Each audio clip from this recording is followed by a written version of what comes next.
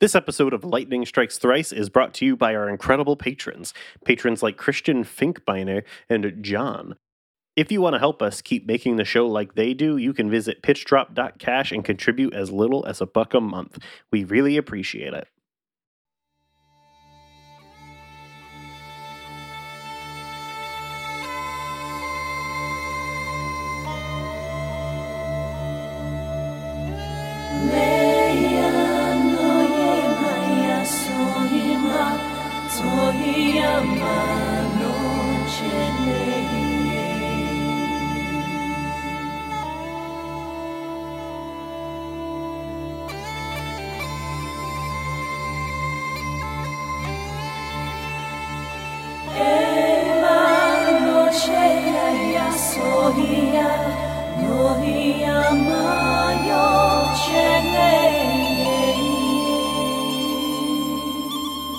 You are listening to Lightning Strikes Thrice, the JRPG Games Club podcast that knows celibacy makes the strongest wizards. This is episode 7. This is season 7, episode 10, covering Labyrinthos in Xenosaga episode 2 for the PS2. I'm almost free of saying that other part. I'm your host, Chris Taylor, and my pronouns are he, him, and with me today is... Sybil Arnett, she, her. Ryan Beatty, they, them. Someone tell me what happened last episode. Our party were galactic Vector Eats couriers for days on end until finally they remembered the entire reason Albedo unsealed Old Miltia in the first place. The original Zohar was slumbering on the planet. Landing and making their way through the ruins of the city from the introduction, we left off with the crew disembarking from their ESs and diving into the sewers to attempt to plumb the towering Labyrinthos. So... This is the second sewer of this game, and it's also funny because like Labyrinthos and and Old Miltia is basically like a sewer planet at this point. So everything is wet. Mm-hmm. This is yet another puzzle dungeon, and it's a smart move to include so many puzzle dungeons in this game because it's one of the ways that the game is less bad. So the very first room is just like an open switch to progress thing, and then the second room is another elementary school math puzzle as you have to do some more like elevator weight stuff. Yeah. Your goal is to get the water, which is purple in this game, to balance out at a level of 0 across the whole thing so that the paths are not underwater and you can walk over them. I like this one. Yeah, because this is made by Space Umbrella and not actually a city utility company. There is no automated balancer, of course, and so you have to manually press a series of buttons that raise the water only on specific sides by X degrees, and then if you go too far, that water level will reset. So you just have to basically figure out the right addition of left and right. Left 6, right 5, left 6. Right 2. Repeat. Yeah, your buttons are like +4 and +5 and -2. It's 6 left, 5 and 2 right. That's it. That's all you have. Oh yeah, you only have to use the 5 and 2. That makes it very easy. Yeah. A little bit later, the place is absolutely covered in, oh my god, this is so fucking funny. Like, we go through these tunnels and someone in the party is like, wait, is this the nanomachines making rooms in Labyrinthos and passageways of their own? Sorry, Shion, thank you. Shion asks if there are nanomachines making rooms and passageways on their own, and then is like, no, there has to be some consciousness making this. Junior's like, it's Udu. I know that it's Udu because I'm a URTV. I have a special connection to this Udu, and the manifestation of Udu's mind at work is just some fucking cobwebs. It's just sparkly-ass cobwebs. But some of them are magic. Yeah, and then, you can still use the explode button to blow up the Udu influence, which is fucking great. But it doesn't work on the 2 erect cobwebs. Right. Yeah, they have to be saggy. Yep. Yeah. One thing I will say is that one of the blessings of this game's no random encounters rule is you won't get blindsided in the middle of a puzzle, which makes the puzzle dungeon parts less obnoxious. Except for this one, where when you blow up a spider web several times, there's a guy immediately behind it who rushes you instantly. Okay, but that's different than like running into enemies on like the water level puzzle or something like that. Sure. Yeah. I'm only specifically reacting to the fact you said blindsided. Yeah, that's fair. After this little section, the Resident Evil comparisons continue as you take an underground train to get to the actual Tower Labyrinthos proper. Mm-hmm. And then we continue towards the box maze, which I love this. This is a great puzzle. Mm-hmm. Wait, is this the one with this? No, this is not the one. This one's pretty good. No, this is not the good one. This is the one. identical cube room. Yeah. So there's a series of identical ladder. Oh, this one's okay too. Wait, no. This isn't the one where you blow down all the cubes stacked in different directions. I don't remember this one at all. That's later. This is that room that is nothing but a bunch of glass cubicles with 2 crates in each. And after you destroy the second, you see whether or not you can pass forward or not. Oh. And then you go up or down a ladder. Yeah. Sometimes there's like ambushes inside. It just basically requires you blow up everything until you hit a wall and then drop down and repeat over and over. Oh, this is like the side scrolly presenting one kind of. Yes, it would be a side scroller level. That's fine. I like when information is vertically hidden by the camera, like in that dungeon in Xenosaga 1, where you had that big room where you were around the edge of a circle on a series of platforms and ladders. I like that kind of stuff. That's always fun to me.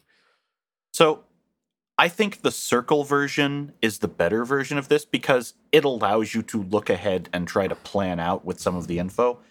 This is basically a bad version of some of the 2.5D segments in Nier, where the camera has you running through scaffolding and there are occasionally boxes. Yeah. Yeah. And I feel like because this is such a visually a layout repetitive and also very box dense area, the blowing up of the boxes and the ascending and descending ladders, if there was like one more segment of these, it would approach extreme tedium. As it stands, I'm like, all right, I'm ready to stop blowing up the boxes now, and then it's over. And that's the strength of the dungeon, and why I think this is the best dungeon in the series so far, is that every screen there's different enemies. So every encounter is new and different, and then there's a new puzzle every other one. So like every single room is something different. So even though it's an extremely long dungeon, it doesn't feel extremely long. Yeah. So, like, even if you don't like a puzzle, it's over in like 10 minutes and you're onto a new different thing that you might like. Like this next puzzle, which I think is my favorite puzzle. So, you go into here and there's a room of spinning cubes. And as it's laid out, there's walls on each cube and they're blocking your path. And you're looking down at it through glass from the top. And you can press buttons to spin different ones. And when one spins, if there's a spot with no wall, touching one that has a wall, it picks it up. So you're moving the walls around to change which paths are blocked and unblocked. And there's 2 treasures in here. One of these is good. It's a boost max. There are no encounters in this, so you can just do it forever, and it's very good. I like it. Mm-hmm. Passing through all of this opens one half of the gate to the elevator below, and now you have to go do another series of rooms to open the other half. First is the gate bridge puzzle, which I hate. This is the extremely long one, right? Yeah, this is the vast warehouse-sized room. It takes a long time, even with turbo mode. So what's happening is there's glowing rectangles, which if lowered, you can cross on them like a bridge from above, and if raised, pass below. And the switches for them are sometimes on the ground and sometimes up above. It's very annoying. It takes an extremely long time, especially when I got all the way to the end and was like, oh, I missed the treasure chest and now I gotta do it all again. Mm-hmm. The second one is what Sybil thinks is the most interesting puzzle in here, which is a series of stacked boxes. And when you shoot one from one side, it spreads them all out linearly in the other direction to build a path. And the goal is to knock them over in a way that you can make a bridge across the room to progress. What I think is sick about this is that the solution to get the puzzle does not also block the solution to getting to the exit. So you can do it all in one go. Yes. Yeah. I would play an entire short length indie game of these puzzles. Honestly, I really like the concept behind this puzzle, and again, really does not overstay its welcome. Feels interesting, and then you move on. Have you heard of Catherine? Huh? Sure have. Look, So, you can play the I will non-problematic say- version of it inside of it. There's that little arcade machine. There's someone on this team who is very good at designing little fun interactive logic puzzles. I've talked sugar about it for our entire 2 seasons. I can't wait for y'all to see Hackhawks, and I really want them to make someone clone that game. Make it so I can pay you for it, please. Yeah, I'm looking forward to that because, like, if the little puzzle rooms and interesting things like that continue into a game that is also overall better, that'll be sick. Mm-hmm. When we finish this room, we open the second half of the elevator gate, which thankfully there are elevators down to the main floor on each side. Imagine if there weren't. Immediately would ruin the dungeon. We can fully unlock the gate to the main elevator and can go downward. Love this tactically placed save point, by the way, here. So after each branch, you can fully top off. Honestly, this place is probably more full of save points than it needs to be. And you know what? That makes it good. Yeah, I'm not going to gripe. I used that, but it's one of those things that's like, what is the challenge intended to be through this game? Because I think every second room in Labyrinthos has one. I think this is where they sort of come around to being more Final Fantasy 13-y, where you're almost at full after each battle, so each battle is tuned to be difficult. Mm-hmm. Because this is like a cathedral ship-length dungeon, but with 1 million save points, and the main purpose of the save points here is to fully top you off because you're heading into another section of a bunch of very difficult encounters. Right, and you're but going into them also- blind because they're new guys, so you don't know anything about them. But because you have your whole party at this point, you have 6 full characters, you can use your off party to heal your on party and not waste your battle party's ether points. And so you can top yourself off pretty easily without wasting any resources in between battles on your own. Let me tell you something. That never occurred to me until 3/4 of the way through this dungeon. I have not been doing that the whole time. Amazing. Ouch. Somehow, Chris Taylor missed a way to min-max a video game.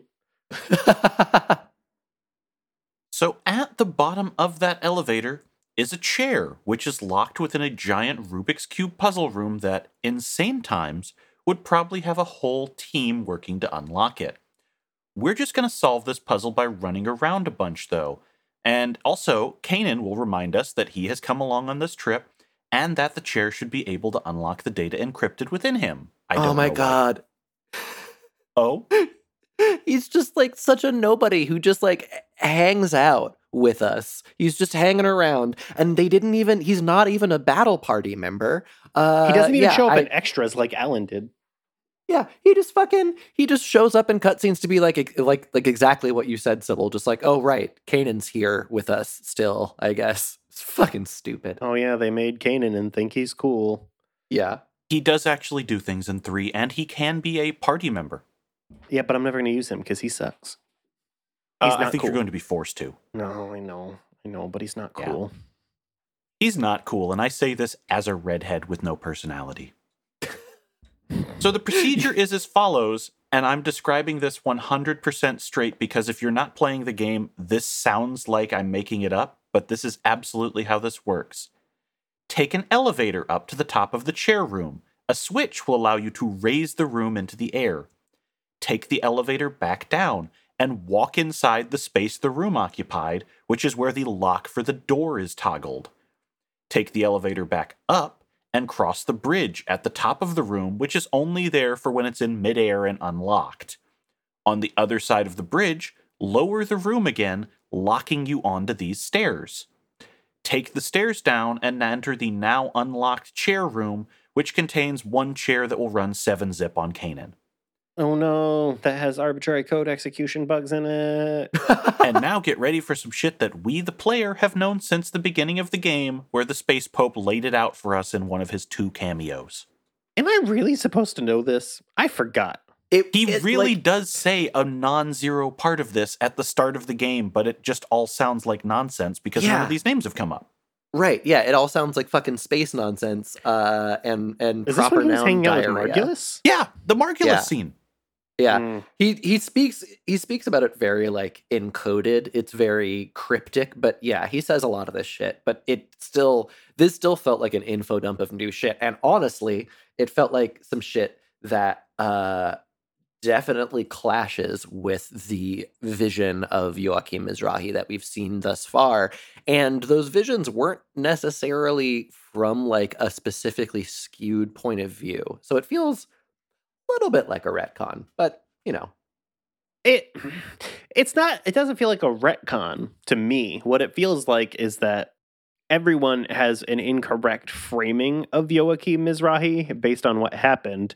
Well, the Pope thinks that. The Pope thinks he's got the real line, but then we've also met Joachim Mizrahi, and it's like, nope, everyone else is actually correct. Huge dickhead trying to ruin everything. Okay. It's very interesting how everyone has a different perspective on that. Yeah, it is.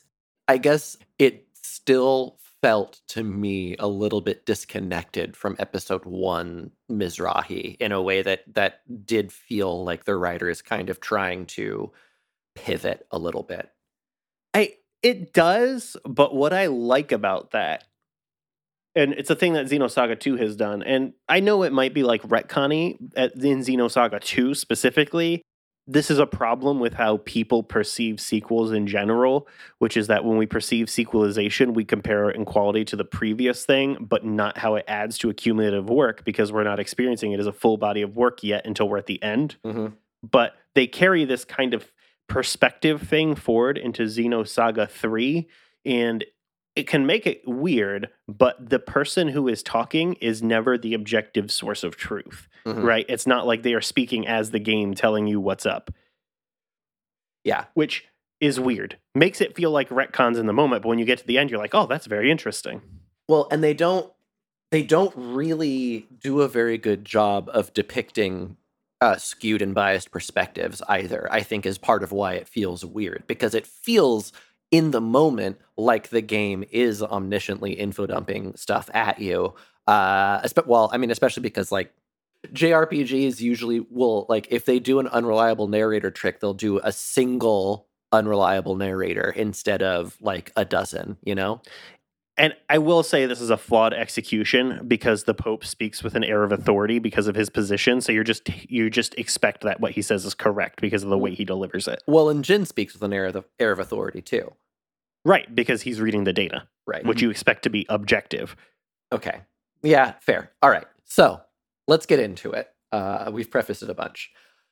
So, as far as the galaxy knows, the Milshan conflict was Professor Joachim Mizrahi's fault when he turned the UTIC organization, a subsection of the Federation, into a militant splinter that's been in conflict ever since. This is untrue, and Jin has known it this entire time. He just never said shit about shit to anyone because conspiracy theorists in Xenosaga world never share their beliefs without a mass of evidence nearby. And we mean, like, actual evidence and not just, hastily composed documentaries that some lunatic online releases that then become huge phenomenons. 9/11, never forget. Watch Loose Change. Don't watch Loose Change. Honestly, watch Loose Change, but then also don't watch Loose Change, you know? It's up to revision 9. Fuck. 11. You can tell a thing is irrelevant because it's made by a person who uses cash. So it turns out that in reality, UTIC was a puppet because all of their connections were dummy corporations except for a single one, the Hyams Group, whose CEO was Heinlein. This group, who is a galactic arms merchant, who are considered the only competition Vector Industries really has been funding UTIC this entire time. The way that Jin says this, he kind of speaks around it in this moment because he just like talks about a benefactor, but we know from context clues kind of who it is. And then this is where it is made explicit. So the Hyams Group has been funding UTIC this entire time and also is the link to the immigrant fleet, or the Space Catholics. And so both the immigrant fleet and UTIC are taking orders from Heinlein. Love to be a foot soldier in a shadow war between corporations. This is shittiest Shadowrun. Well, yeah, really what it is that like you are embroiled as a guy in a game of Syndicate. Yeah. Yeah. And there's more of that later. We'll come back to that part. All right. So it turns out through this data that Professor Mizrahi was not the madman who sicked the Gnosis on the entire galaxy, but was in fact the only sane man on site. And what he did was take an axe to the server room of reality by sealing the whole of Miltia, the Zohar, Udu, and the worst of the chaos away in a pocket dimension and killing himself, then locking the only key to this inside his digital daughter, Momo. There's a whole extra layer to this that does not come up until the next game, but I want you to all remember this and put a pin in this because I'm going to bring it up and it's fucking gold. You should preemptively plan to relitigate all of this because I will forget. Oh, I will. Yeah. I will, because when something comes out in Game 3, I'm going to recite this bit back to you and just cackle like a witch. All right. The other big thing that we kind of reveal is that Mizrahi was doing all of these experiments on the Zohar, trying to get to the bottom of some shit, but did not anticipate Udu waking up and did not have anything to do with Udu waking up. And that was the thing that caused everything to go tits up and made him go, shit, I have to, make the horrible decision to sacrifice an entire planet and also myself in order to keep the universe alive, because Udu was kind of being woken up by all of the URTV corporation nonsense. What is Junior's dad's name again? Yuriev. Yuriev, yes. The Yuriev Institute was up to some shenanigans at the same time, stirred Udu awake, and fucked all of Mizrahi's experiments up. Yeah. At this point, we get subjected to an absolutely awful Momo line reading where she just goes, "Daddy, I knew it. I'm so happy." Yes. It's so terrible. That's not an exaggeration in the slightest, by the way.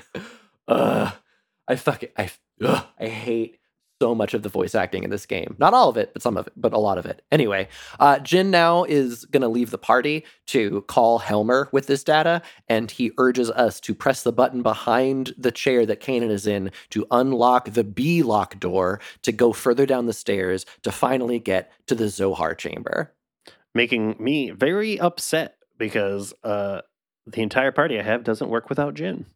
Oh, no. Because Junior, Momo, and Cosmos, not good at braking and launching, guys. You need Jin also. Yeah, true. Chaos is a good launcher if you ever need one. No, but his shit is does down. Oh, right. Yeah. And that fucks everything up because Momo does huge damage against guys in the air. Never mind. Ugh.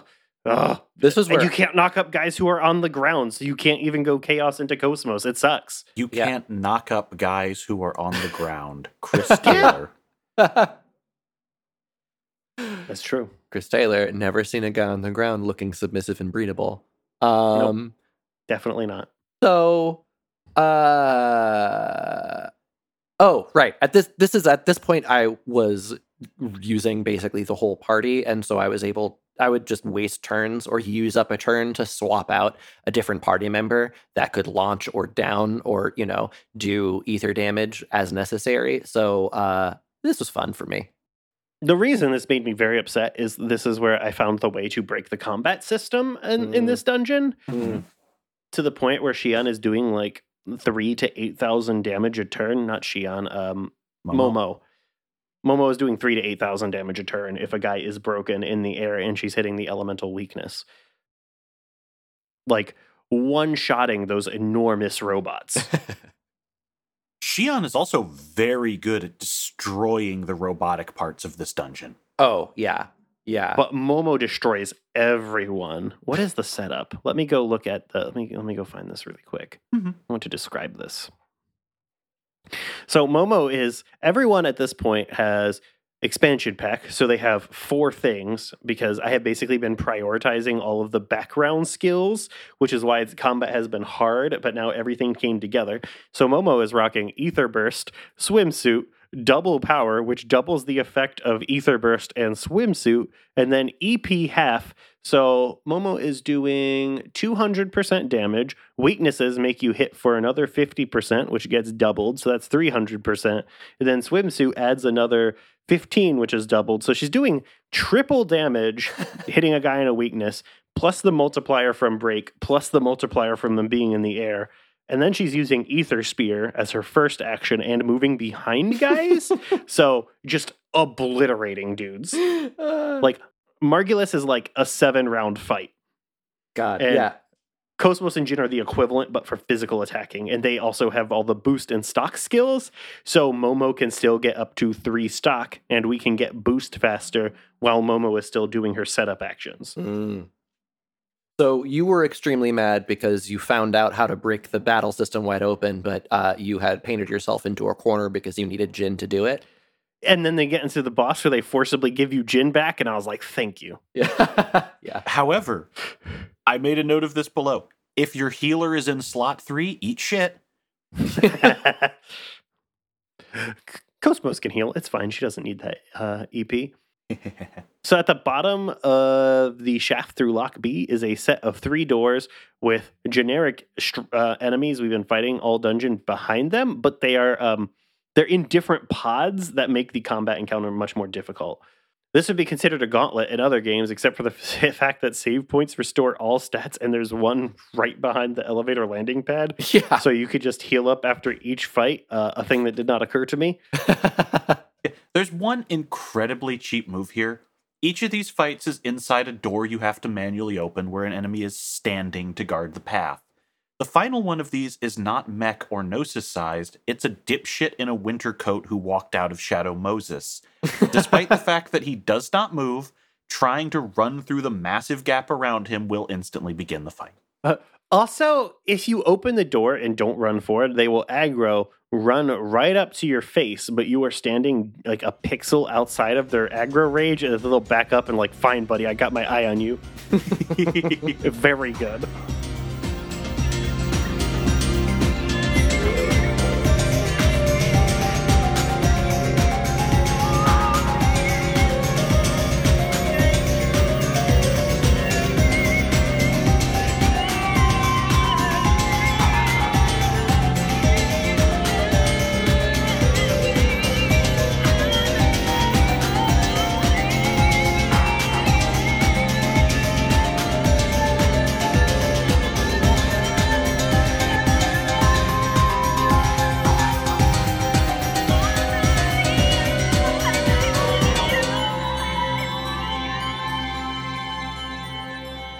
Walking through the last door begins a cutscene, and motherfucking Margulis is down here.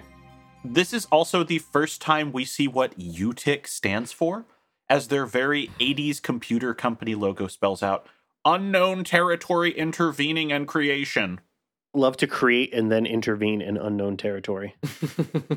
Margulis reminds us that he's a sword mage that would just murder Xion if it wasn't for the bolt of lightning out of the skies. Surprise, Jin is done sending an email and is back. Work lunch over. At this point, despite Jin's sister being front and center here, Margulis sneers that you're still a part of the Suzuki, and then they stop all progression to just have an incredible 2-minute sword fight on the bridge. I timed this. Oh, it's so good. The part where Margulis gets his sword and then, big good. Big into it. Yeah, so it's just, okay, so I have a running tally of thoughts that I had while all of this was happening. The first thing I thought was, oh, wow, Jin and Margulis are anime rivals, Like, they've been anime rivals, but come on. All right, here are some of the things that they say during this sword fight. 1, Jin says, I will not allow a monster like you to inherit my grandfather's technique. Meaning, yeah, they had the same sensei. Yeah, they had the same sensei. And then Margulis also says, brave words from such a fool, which is Beautiful. And then the most incredible Jin line in the world. I shouldn't have wasted my time running a used bookstore. Just the tropes are fucking off the charts, and I'm here for it. And also, this is where the other half of Xenosaga 2's budget went. The first was the first sword fight, and then this is the second sword fight, because the animations are so, like, they packed so many unique, like, body rigging animations that are really impressive into this sword fight. Looks so fucking good. Well, it also has, whenever Jin is like fighting with Margulis, the cutscene musical palette is very different and sounds like Metal Gear music. Yes. Like you have those like stuttering woodwinds is an extremely like iconic Metal Gear sound. Yeah. It didn't really strike me until this sword fight until this boss fight really, how much Margulis is kind of the like recurring boss of the week that will plague a cartoon season where it's like they have to face off against the same arch villain a few times over the course of the story. He just kind of like busts in is like, remember, I'm the main bad guy. And then you fight him for a while and then he manages to escape. Unrelated, My Hero Academia has the best one of these, and it's a YouTuber. Okay, I'll take your word. Incredible. Into it. Maybe after we finish Dragon Ball Super, we'll go on to that. Oh, it's so good. We're 5 episodes and a Broly away. I don't know what a Broly is. That's the movie. Mm-hmm. Also, I love that his name can be read as Broly, which is the way I interact with other people. True. Very Broly. It wasn't very Broly of you, fam. I'm also going to say one incredibly cursed thing. This is the point where I realized both of these men are fucking Volcel sword wizards. Yep. I love that. Oh, they're so good. Like I do not watch a ton of anime generally, like outside of our podcast. So I am not like super exposed to these tropes. So still love it every time they're here. Yeah. It is so good to me. They're very fun representations of these tropes too. Like they know what the fuck they're going for, and it's one of the times that Xenosaga 2 feels surest of itself, and that's partly why it's so sick. The last time I have seen anything like this was when Rurouni Kenshin was releasing. Wow. So extremely fresh to me. Yeah. Mm-hmm. So yeah, this is where I had the realization that these two are long-fated rivals, but there is no attraction between these two men. There is not going to be any kind of, but do you think they harbor secret feelings? No, they fucking hate each other. Neither of them ever wants to have sex because that would lessen their sword techniques. Oh my god. And Jin has been off being a nerd while Margulis has been deciding to become the most Tyler Durden college motherfucker you can imagine. Also, we have to shout out 2 things from this scene, one of which is Jin referencing the start of the game going, nice scar, how'd you get that one again? And the other being the part where Margulis disarms Jin, takes his blade into his offhand, tries to murder him with his own sword, and Jin claps it between 2 hands, kicks out, and gets his weapon back. Oh, it's so throw my arms over the air and go, sick. hell yeah, and my wife looks at me like, what the fuck is the matter with you? This is an exquisite scene, and despite the fact that I did watch this twice and time how long it goes on and holds up the boss fight, it fucking rules. Yeah. Putting one of the better boss fights after one of the game's best cutscenes, which is the end of definitely this game's best dungeon. Just like playing all the hits right now, Xenosaga 2, showing us what you're like, the few things that you're good at and that you're really good at, and just making them sing. They sing. Love this shit. I was not initially sold on them not making Margulis a Pillar Man anymore because that was his vibe in Xenosaga 1. Yeah. But way into it. I have to point out that they are very fond of this boss battle to the point that this is one of the only ones that appears in the DS game basically unchanged. The break mechanic is gone, but he straight up has all of these attacks and gimmicks and everything in the DS fight. Yeah. I cannot wait to find out what these mechanics actually are. Okay, so here is the boss fight with Margulis. There is one cool bonus and one horrible swerve the instant this fight begins. Jin has just forced himself into the third party member slot. Again, if that was your healer, get ready for some pain and go reload. Thank you. Yeah. But you're now fighting Margulis in a pincer attack, which means someone can always back attack the dude. And this allows... And it's the person in slot 2, which is Momo. Oh, get owned. All right, so Steel Awakening 3 here if you want that skill manual. It is a Xion Jin combo tech. It's pretty good. The actual fight. Margulis is a potent sword wizard who can only be broken with a 2-person combo, CBCB. If you want to make this easy on yourself, do the usual buff and burn cycle, give yourself attacker and ice sword to everyone, do a launcher combo and elemental chain to get as much of his 21k HP off in one go. If you can't one-cycle him, and you probably can't one-cycle him, get ready for him to pull out a lot of nasty shit. Do you know how much we did? How much? 20k. Yes, same. I got him down to where he was within 3 points of his shadow clone. And then I'm just like, just going to kill him right away. Yes. Very easy. Ignore the shadow clone. Owned in the next turn. Yeah. One thing that I do want to say about there are a couple neat little like Jin plot battle wrinkles that go on throughout the fight. The one kind of annoying one is that if Margulis is facing Jin, then Jin can't add to the combo before to get Margulis to break, because Margulis will block or evade any of Jin's head-on attacks. Oh, you know what made me so fucking mad is that I went to kill him on a points turn, and then, but it wasn't Jin. Big mad. Okay, Yeah. So, one of those things is Margulis has an insane evade. He's not scripted to evade Jin stuff head-on, but he just has a huge evade against every standard attack. Oh, wow. That's so funny because none of my other two characters ever got evaded. It was only ever Jin, and only ever Jin when he was head on, never back attacking. It's very back funny. Attacks can't be dodged. Right. Yeah. It's because of his stats. Yes. Right.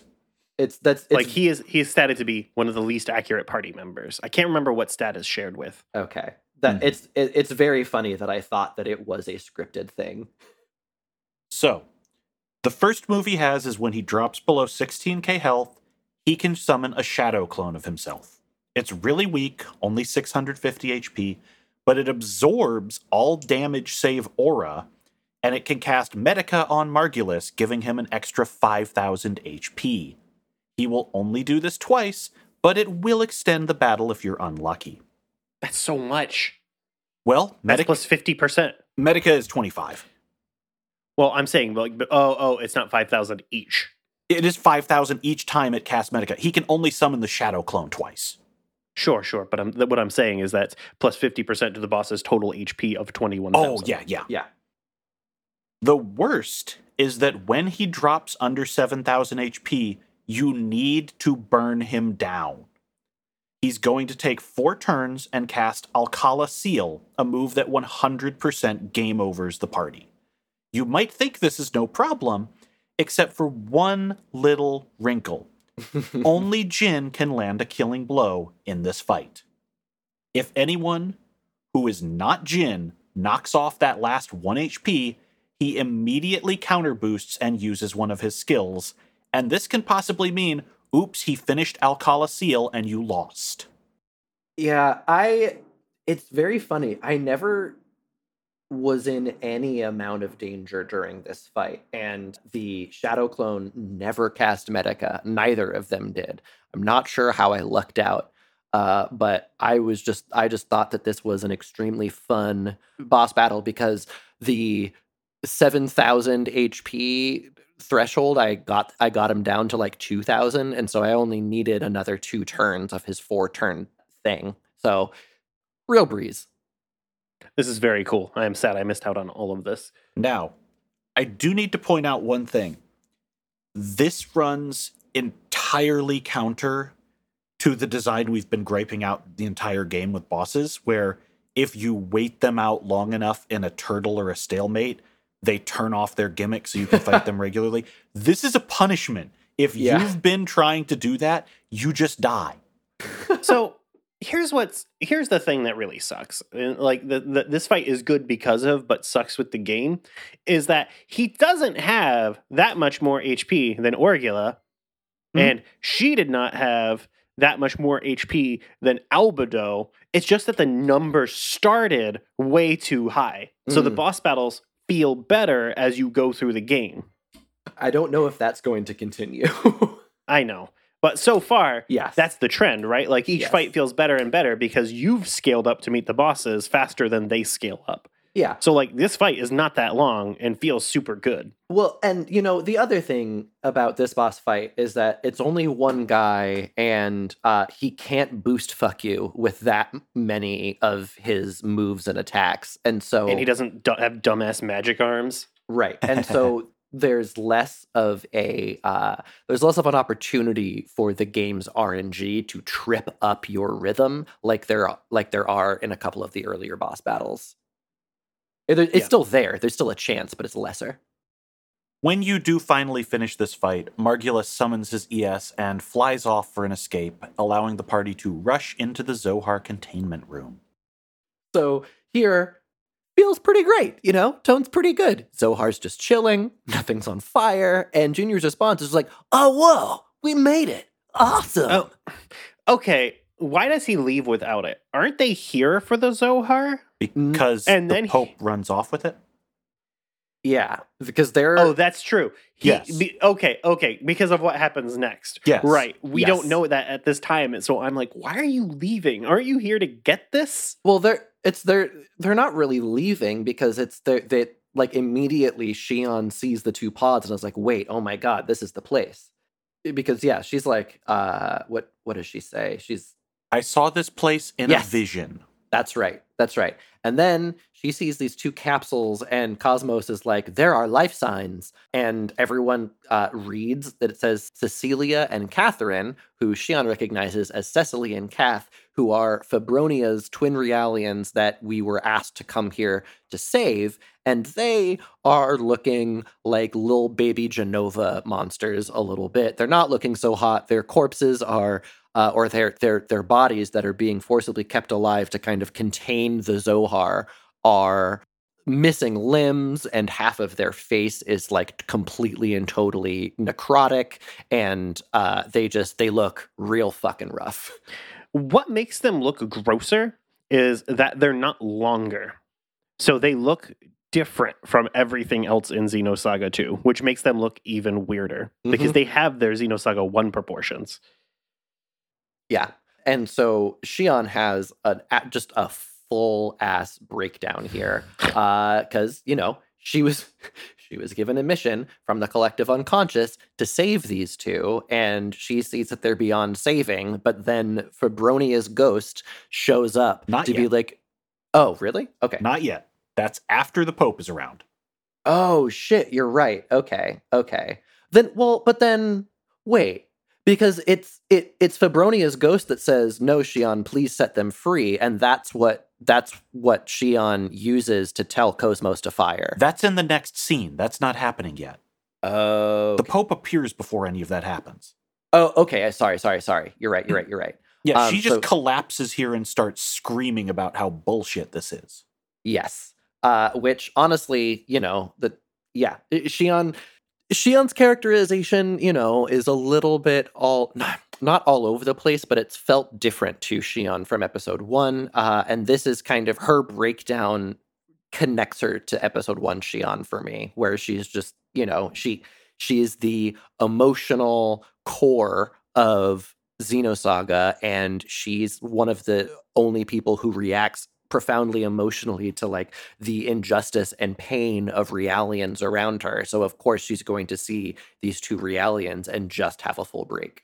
And this is like the only time in the entire game her voice acting is good. Yeah. So, okay, here's why I misread this next thing where Cosmos is like, Cosmos confirms that the two twins are interdependent with the system, and removing them both would unleash the Zohar and also kill them. And so then the Space Pope flicks on a spotlight on top of the Zohar, and he's also chilling on top of the Zohar, and he's like, oh, yeah, they're way easier to work with in this state. Should have seen how messy it was when they were awake. Pope Sergius the 17th is such an unrepentant piece of shit in an entirely different, sleazy way compared to Albedo, the other unrepentant piece of shit. And it's a refreshing dirtbag party up in the villain's lounge in this game. Yeah, he's like whoever, what was his name? Vayne, the Final Fantasy 12 guy? He's a lot like that. Yes. Yes. Or absolutely. Barthandelus. He a lot like Barthandelus. Mm-hmm. Just, yeah, real mustache twirling shit right here. It's so good. Yeah, and then everybody in the cast who isn't Jin is like, wait, who the fuck is this? And Jin is like, oh god, it's the fucking leader of the Space Catholics. What the fuck is he doing here? It's incredible. And then Pope Sergius the 17th. Gonna edit this scene so it plays the sax when they reveal his name. Just sick Sergio joke. That's what I think of when I read this now. Pope Sergius the 17th reveals that he doesn't have to say shit, but I have like 10 minutes to kill. So I'm going to talk to you right now, and the reveal of why he has all this free time is incredible. Yeah. He says that the organization in the shadows this whole time has been called Ormus, which are basically this world's Templars, and their job has been to watch the Zohars, quote, since before the crucifixion. Yes, the one with Jesus. Is when I clap and go, hell yeah, let's go. Uh-huh. If you need this spelled out, the immigrant fleet is to Ormus as rank-and-file Catholics are to the people walking around in Nazi gold. Yeah. Uh-huh. Shan is just like, fucking, excuse me? No, thank you. And Pope Sergius' reply is like, oh, what the fuck did you say? And just activates the Zohar out of spite. And then Cosmos whips out a gun and has the big, I'll throw a barrel at it energy to solve this problem. And Shion's like, no, please. And jumps in front of the gun. And I'm like, bro, weren't you here for the first game? Don't do that. Cosmos does say, I will fire through you. You've seen me do this. Yeah. It's very good. Yeah. If only Cosmos didn't look awful in Xenosaga 2. Really hurts this. Mm-hmm. Fabronia just freezes time again and goes, no, Shion, free my sisters did not mean keep them alive like this. And Shion's like, I can't do this. And then she just gets out of the way and lets Cosmos light them up. Very low accuracy, by the way. Yeah. And yeah. we see Cue the me ugliest... having the ugliest laugh as a battle android chain guns two children to death and a pope sneers on from above. It's so good. Oh my god. Yeah. Love it. Black smoke is coming out of their bodies. Chef fingers everywhere. So twisted. It's so funny, dude. It The is. Pope It's- is there like, it's so far. yes. Listen, I'm using the Ryan Beatty definition of twisted here. Oh, something awful emoji. Got it. Yes, exactly. None of this matters at all, though, because the Space Pope suddenly seals a massive robot around the Zohar. And Jin, once again, the only person who has read the classified briefings, just goes, oh, that's Proto-Omega. And we're all like, what is Proto-Omega? And Junior just starts firing his handgun at it. Yeah. I love that the only time Junior shoots in a cutscene in Xenosaga 2 is only at things where it will do literally nothing. It's so good. Yeah. Yep. The Pope laughs, knocks everyone around, and says, I'm going to take this thing, destroy the Gnosis, and roll humanity forever. Peace out, fuckos. And then we cut from the party on their ass to one of the only FMVs in the game. The Elsa just begins booking it away from Labyrinthos, which luckily we do not have to do a timed escape from, which I would have been big upset at. Oh, yeah. And at first it's really hard to figure out what's going on because of how, like, they cut a lot in this. It's not super well directed. Mm-hmm. So Labyrinthos is collapsing, and lava and fire spread across the surface of Miltia. In space, both the Federation ships and Utic, or the immigrant fleet, it doesn't really matter. They're still skirmishing. I think it's you. I think it's you. It's probably the immigrant fleet because they are the ones Yeah. that made it here. And they're also the ones And- that disappear after this. Yeah, Utic is the one who is covering the Vanguard. Mhm. And all of this is suddenly over as a robot bursts out of the planet, like completely exploding the planet, like some Idion ass shit right here, Yup. turning Miltia into a debris field populated by one galactic scaled wing robot / final dungeon. This is legitimately the last time the immigrant fleet ever comes up in the plot. Xenosaga 2, everyone. Who knew you only needed a giant robot instead of a wall? And that's where we stop for the week, as everyone still alive is just shitting their pants, and the game is, do you want to save? And the answer is yes, because that cutscene was very long. Mm-hmm. Okay, so like my trajectory with this, it's very clear that Xenosaga Episode 2 did not think that Episode 1 was about giant robots enough, and so Episode 2 is trying to play more of the giant robots hits, and it surprised me that it took like 3/4 of the way into Xenosaga Episode 2 for the idea of a Zohar-powered Gundam to pop up, and at Hell first, yeah. when I first saw the like weird metallic angel armor that enclosed around the Zohar, I was like, ugh, this is dumb. I don't want the Zohar to just be like a Gundam power plant. That's a dumb use for the Zohar. And then when it turned into an entire like angel butterfly planet monster that destroyed Miltia outright and was also made up of like weird columns of kneeling statues in a wheel that somehow becomes a giant robot that is the size of a planet, I was like, okay, this is cool again. Also, shout outs to how they just ape like the most visually distinct Ava shot with just the giant wings coming out over the planet. Yes. Yes. But then this looks a lot like the planet destroying vision that Xion keeps having that then Angel Cosmos like combats. So, we're seeing maybe part of a vision come to fruition. Put a pin in that. Yeah. Put a pin in that. Isn't her vision her fighting Udu, though? Yes. Put a Yes. pin in that. Exactly. Yeah. Mm-hmm.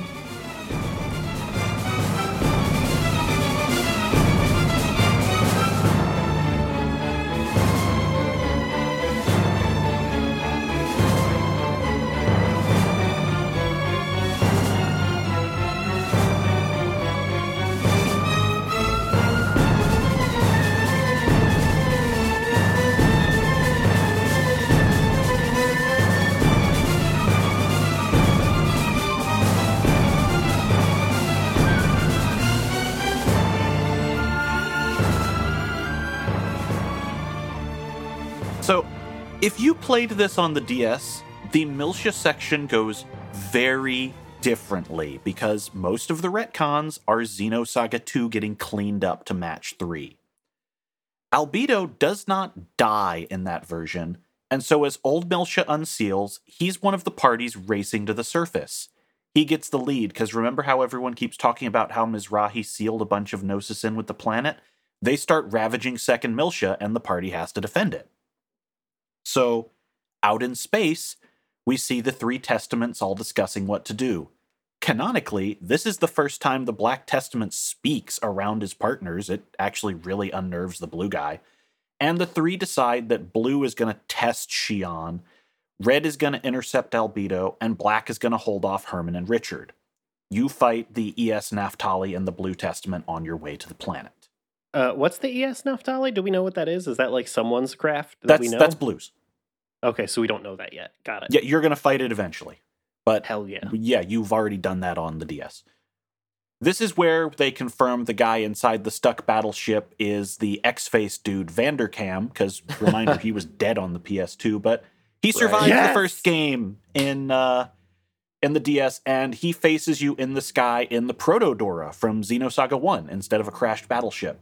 The Hell yeah. The DS game really goes in on the whole, there is a massive galactic conflict going down around this planet angle.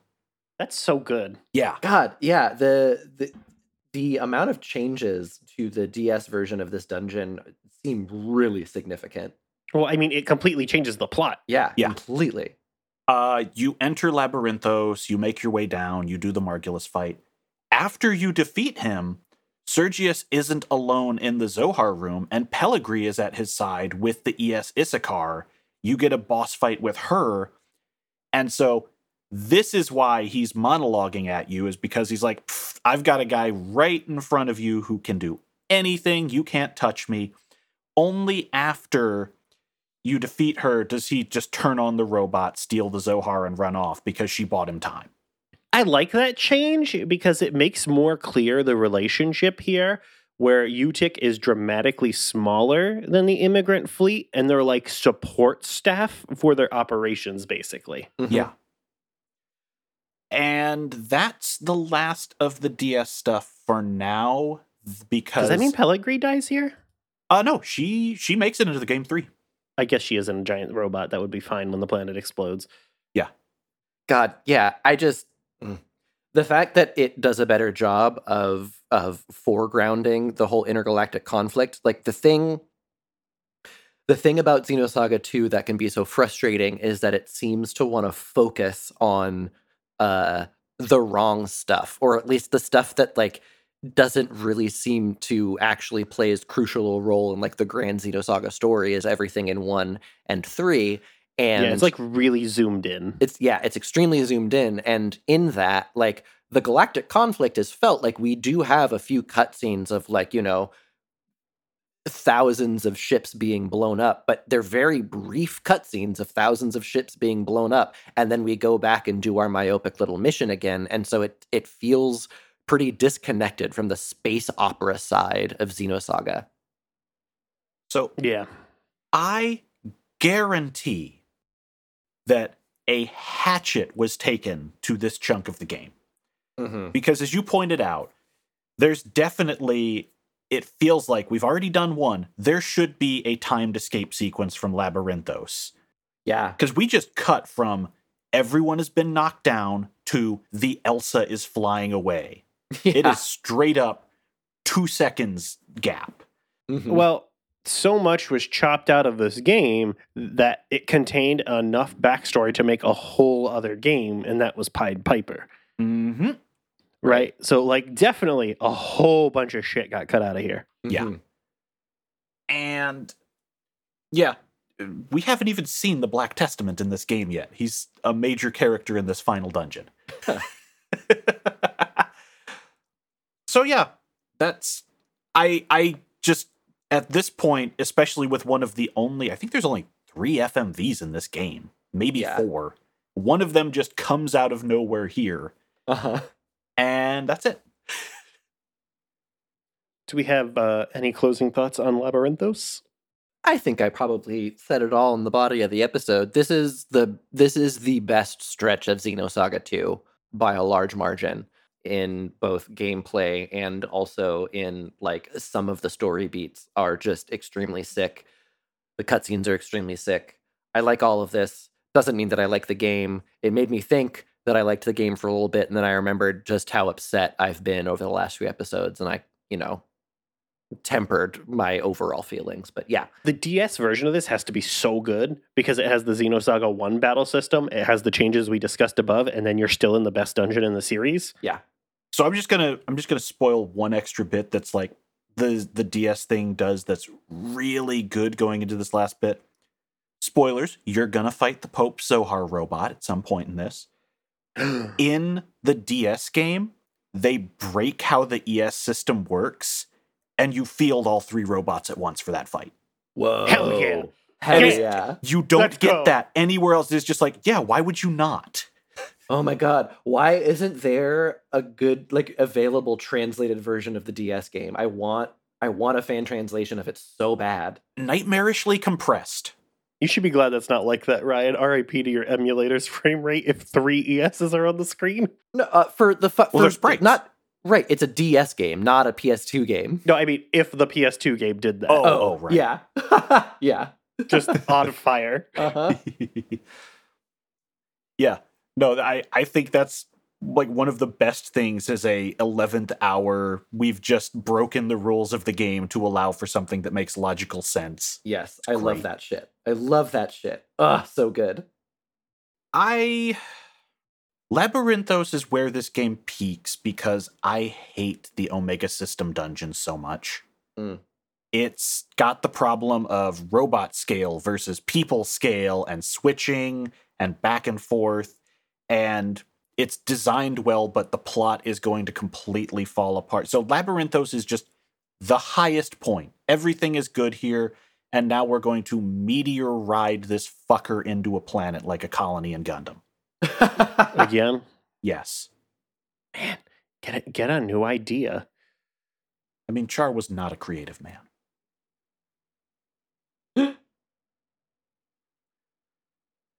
I'm playing the hits. It's commercial time. Tell us your commercials. Matt's not here. He'd say, listen to the free anime podcast. Boku no Stop. It's true. I will say you can find me in all of my other projects at hellscaper.com. You can listen to some music that I make at soundcloud.com/catastrophizer. You can listen to some music that I make with a good buddy of mine at canonandavarin.bandcamp.com. Check it out. You can listen to Ryan Nye's podcast, rebranded to Icons and Icons, by visiting our Patreon at pitchdrop.cash, kicking it a little as $1 a month. It's this podcast, but about Final Fantasy XIV, the MMO. Still covering the endgame raids, very difficult. And this won't come out for a while, but we'll probably still be doing it. That's all until next time when we'll be talking about the horseshoe system. Just kidding, it's the Omega system. Until the space-time anomaly save point, also known as when you're locked into the endgame. Great. Can't wait to do a bad dungeon and then also a side quest wrap-up. Yep, we're going to be doing the hooray! non-post-game side quests next time. I'm sorry. Boo. Wait, you can't get the big robot until after you beat the last boss? What is the point of that? There's a lot of post-game content. Oh, that's true. They're all of those super bosses. Yeah, there's like 3 whole extra dungeons. Hell yeah. Hot damn. By hell yeah, I mean, oh no. Oh yeah. Peace out, fuckers. See ya. Farewell.